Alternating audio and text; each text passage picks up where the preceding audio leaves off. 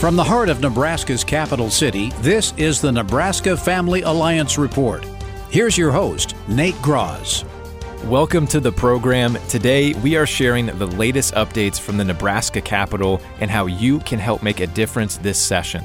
Plus, we will continue our conversation with Nebraska State Senator Tom Brewer about his time in the legislature, his work delivering Bibles and humanitarian aid in Ukraine, and how we can be faithful to follow God's calling on our lives.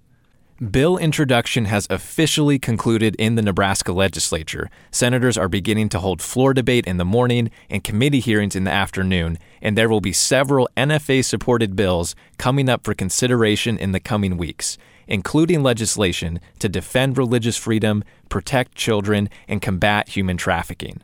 To help us make a difference for family, freedom, and life this session, visit our website, nebraskafamilyalliance.org, to view our bill tracker page for a quick summary and status update of the most important bills NFA is monitoring. You can subscribe to our Capital Prayer Initiative to receive text messages when critical votes are taking place and when we need you to take action. You can also sign up for NFA's Adopt a Leader program and join us in praying for our elected officials, all at nebraskafamilyalliance.org. Last week, we got to talk to Senator Tom Brewer about the legislative session and the importance of defending freedom. I'm glad to continue that conversation now. Senator, we have talked to you a little bit about your service in the Nebraska legislature, your service to our country. And now I also want to ask you about some of your latest ventures as a private citizen, once again going out of your way to defend freedom and those who are being oppressed, and going over to Ukraine and then coming back and then going back again and going back a third time, actually working with pastors to help deliver Bibles and humanitarian supplies. What was that experience like, and what kept you going back? Well, if you go over there and you spend time with the Ukrainians, the little light bulb goes on in your head and you go, holy cow, what I'm seeing is not that much different than what we saw in Boston in 1775.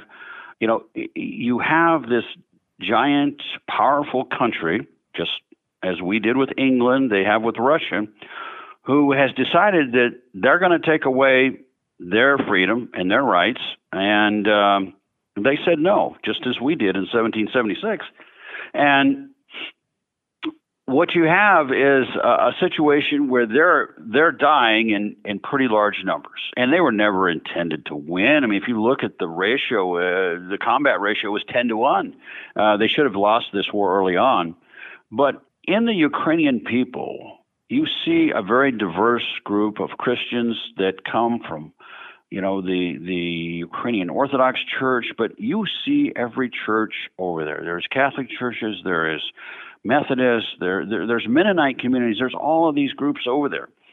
And so you can never compare Ukraine with Russia. They are so different. And they take their Christian values to heart, and they're there on Sunday, and we would pray before we went out the front gate on missions, but I saw entire battalions that would stop and they would pray before they went into combat, because they knew that there was going to be some of them that weren't going to come home. On our patrols in Iraq and Afghanistan, once in a while you had IEDs and things would happen.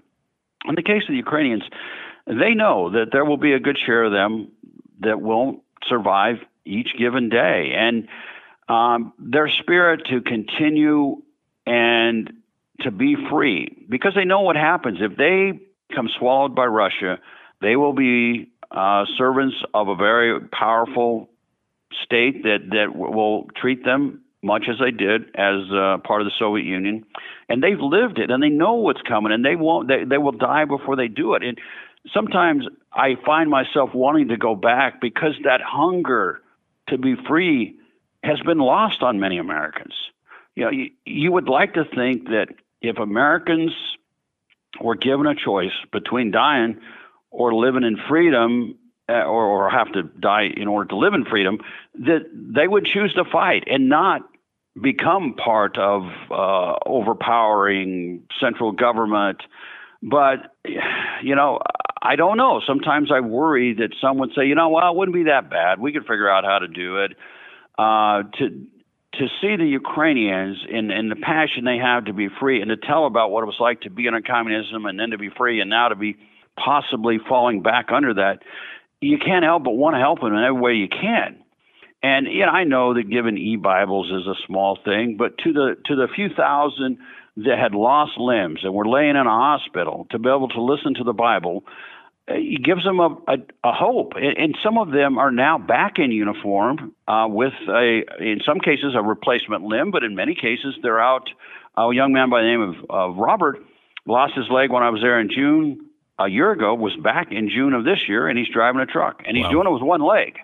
And I asked him, I said, why would you come back after losing your leg? He goes, you don't understand. When they invaded the Ukraine, they killed my daughter and my wife, and my sons are serving. I have no home because my home is on the Russian side of the lines. So what would I do? He says, all I can do is fight until my country is free. There are so many lessons to learn from that.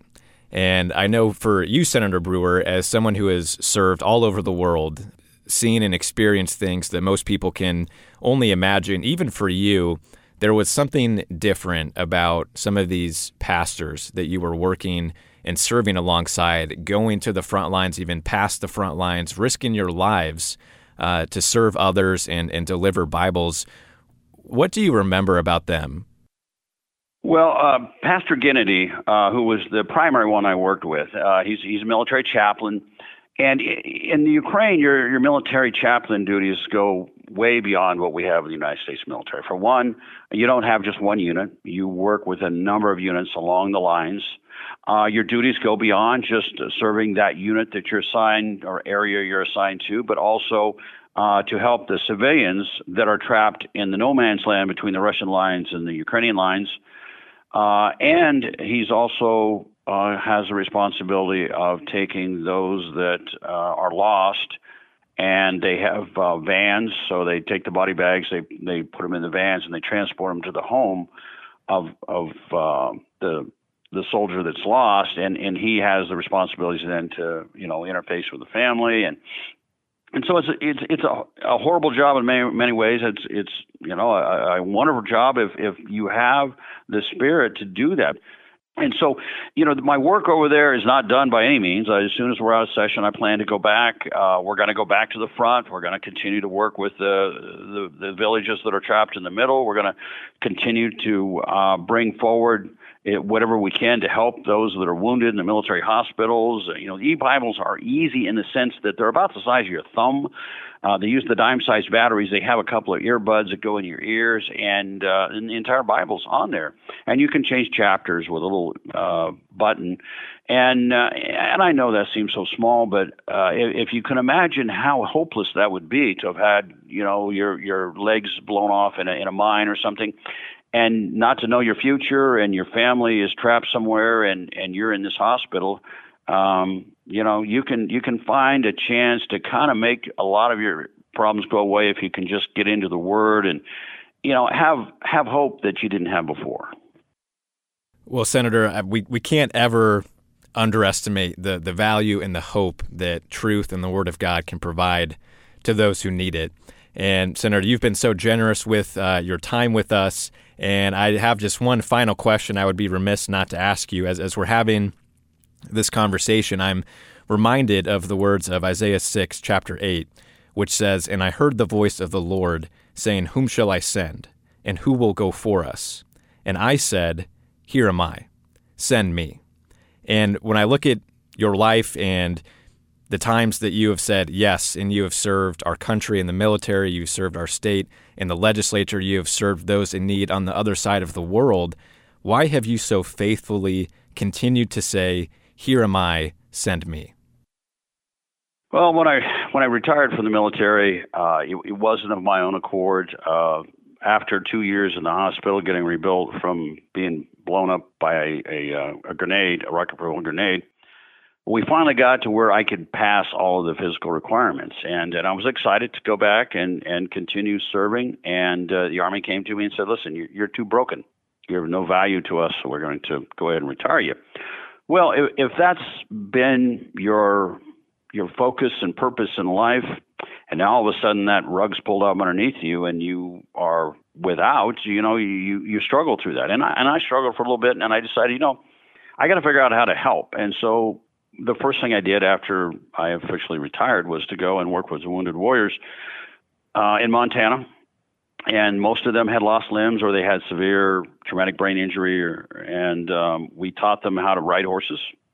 We taught them how to pack horses. We taught them how to survive in the wild, how to mostly Native American things like starting fires with just sticks, with navigating during the day, using features, not a compass. And it was stuff that, I had known as a child and maybe hadn't used that much in the military, but it hit home for me. And I enjoyed taking folks that were broken, that were near suicide, or in some cases had already tried suicide, and give them the ability to learn and believe in themselves again and find a way to start life over. And I found that very rewarding. And I would have continued to do that, but they came to me and they said, listen, we need you to come and run for the legislature because the guy who's representing your district isn't doing what he promised to do, and we need a voice.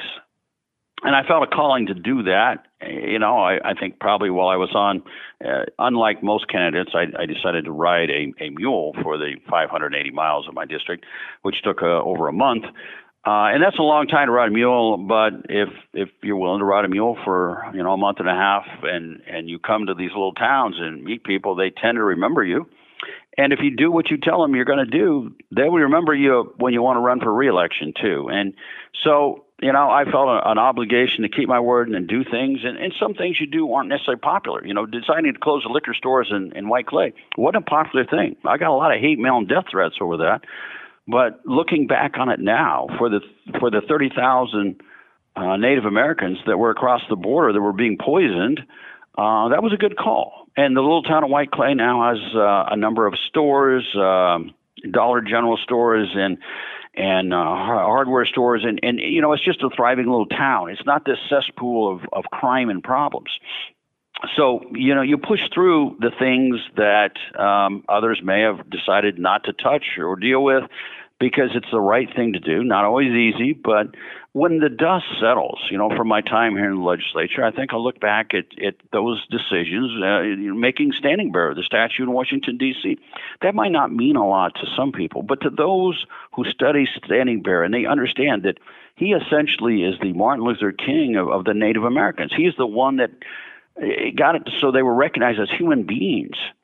So, there's things that you do that will leave a mark, and a positive one, that you can look back on and say, 8 years of dealing with some of what you have to deal with in the legislature is a challenge.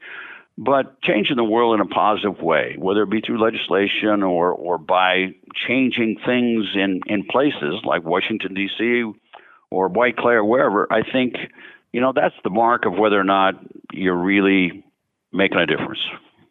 Well, Senator Brewer, I can't thank you enough for your time and, more importantly, for your service to our country, to our state, and for being an incredible example to us all on what it means to really lay down our lives to serve a higher purpose, to defend faith, to defend freedom and our families. Nate, thank you for what you do.